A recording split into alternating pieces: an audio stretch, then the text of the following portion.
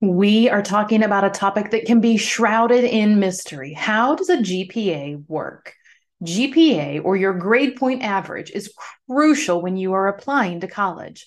So let's unravel the secrets so that you can help understand how GPA works and use it to your advantage as you go through your college search and find that college that is going to be the best fit for you. All right. So I am Courtney. I am the founder of Confused to College Ready. I am super excited to be able to talk with you all today. There are a few points that I want to make sure that we get covered. If you have not already, you actually can go back and listen to, we've kind of been doing a series of episodes where we talk about, is a four-year college right for me? Looking at the cost and the price of a four-year college, how to know what the different college prioritization criteria are, lots of different things. I will have all of those episodes linked in the notes below, but we would love for you to go back and check some of those out just to help make sure that you have everything you need for your college search. Okay, so grade point average. What is your grade point average? And are there different grade point averages? Yes, there are. So there's a couple of different things. One is going to be a weighted grade point average. Some of this might depend on the state or the area that you live in. In South Carolina, where I live, the state actually put together a full weighted grade point average scale. So that is not something that high schools are going to determine. That is something that the entire state of South Carolina follows. Your state might be different. Your state might end up having some very specific criteria that you have to follow, like South Carolina, or it could be left up to the districts, or it could be left up even to different counties or other criteria. So some of that is going to depend on you looking into what your state, what your district, what those criteria are for determining grade point average. So in South Carolina, we have a weighted scale that we follow. Students also receive an unweighted GPA that they are able to determine and see where their grades fall. So what's the difference between weighted and unweighted? A unweighted GPA, an unweighted GPA is going to be it's on a 4.0 scale, and that is something that typically, and again, look into your specific state or school, but an unweighted GPA is typically a 90 to a 100 would be considered a 4.0. An 80 to an 89 would be considered a 3.0. 70 to 79 is a 2.0. 60 to 69 is a 1.0. And then anything that is a failing grade or anything below that D would be considered a 0 points towards that GPA. Unweighted is a little bit different. Unweighted is going to give different quality points towards that grade point average based on the difficulty level of the class that you are taking. So, for example, and again, I'm going to use South Carolina because that's where we are. You would want to find out the specific criteria for your weighted GPA. And the weighted GPA is going to look at, so let's say that you have a college prep level course, that is your base level. In South Carolina, that is the base level class. And if you got an 80, that would be a 3.0 towards your GPA. Let's say you took an honors level class. So that honors level class is a little bit more difficult. There's some more rigor that's involved with it. You have some different expectations as far as the work that you're doing in that class. And so that warrants you receiving more quality points towards your GPA for the work that you've done in that class. So if you have an 80 in an honors level class in South Carolina, rather than the 3.0, it gives you a 0.5 increase. So your GPA is a 3.5. All right, so let's talk about an AP or dual credit or IB class.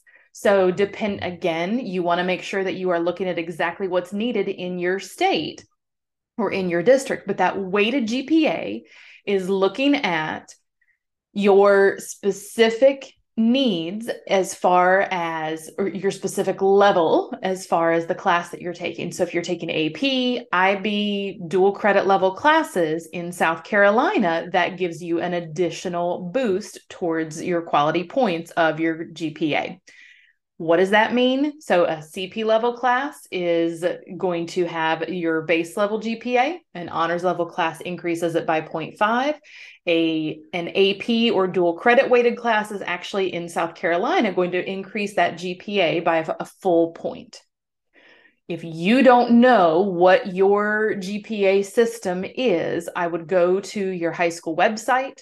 I would look in if it's not there, look at your district, contact your school counselor. Right now, as this episode is coming out live, it's summer, so you're not necessarily going to have a school counselor who's there, but you also can look and see if there's anything specific to your state. So the AP, IP dual credit classes are even more rigorous. They're more challenging than what you're going to have in an honors level class. And so that warrants you getting 0.5 above the quality points above your GPA for an honors level class. So an 80 in a CP level class is going to be a 3.0. An 80 in an honors level class is a 3.5.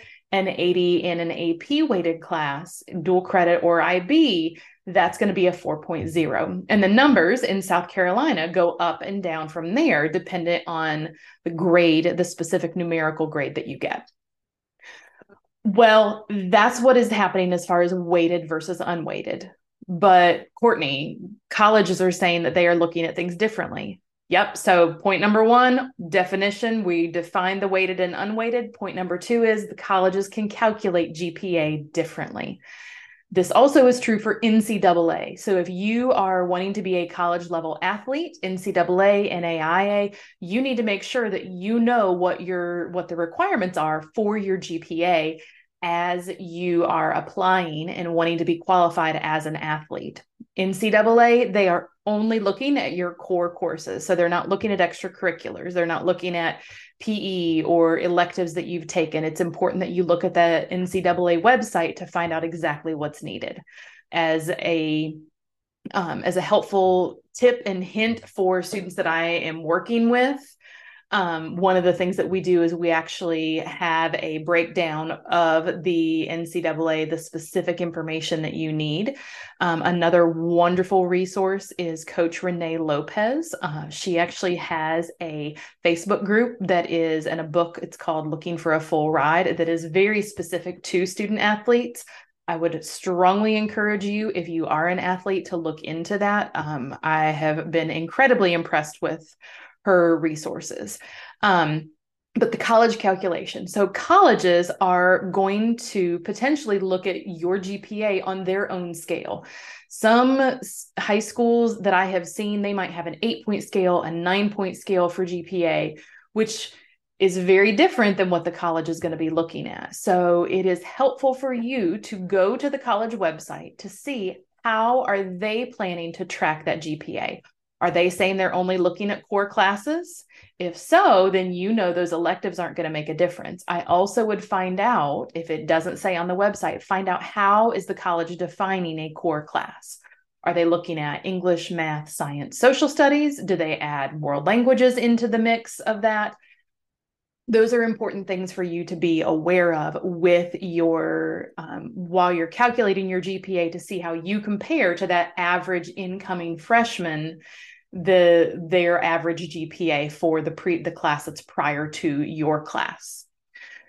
Okay, so we talked about the definition of weighted versus unweighted GPA. We talked about how colleges are calculating. If you don't know how the college is calculating GPA and you can't find it on the website, it is always, always worth reaching out to the college directly to say, hey, I want to make sure that I am looking at everything correctly. I have looked at the website. I know that I know what the average incoming GPA was for the class last year. Can you talk to me about how that's calculated for your specific college? The other thing is, that's really good demonstrated interest. Demonstrated interest, if you don't know, here's a bonus tip, is when colleges might track how much interaction you've had with them. So are you reaching out and asking questions? Have you clicked on the links in an email? How long did you have an email open that the college sent to you? If you clicked on a link, how long did you stay on that website? So they are actually able to track a lot of information, and some colleges very specifically look at demonstrated interest. This is something else that you also should be able to find out on the website, or you can reach out to the college about.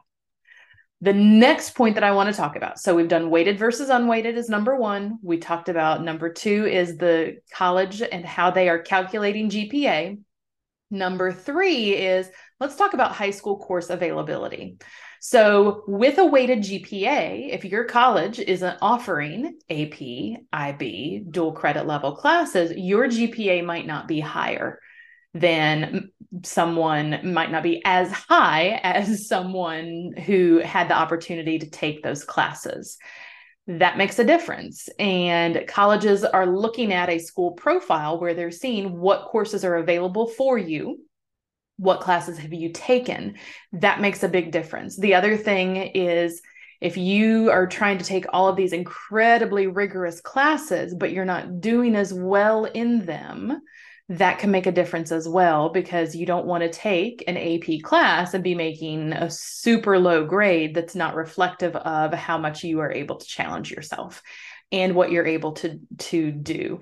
Sometimes we end up that we take several classes that are incredibly challenging, and you really are that maybe something happened. Maybe there is some kind of a crisis, or maybe something has happened to you during the year that has impacted how you do. And that is certainly something that you can address in a personal statement to the college. That is also something that you could ask for a teacher or school counselor to address in a letter of recommendation for you.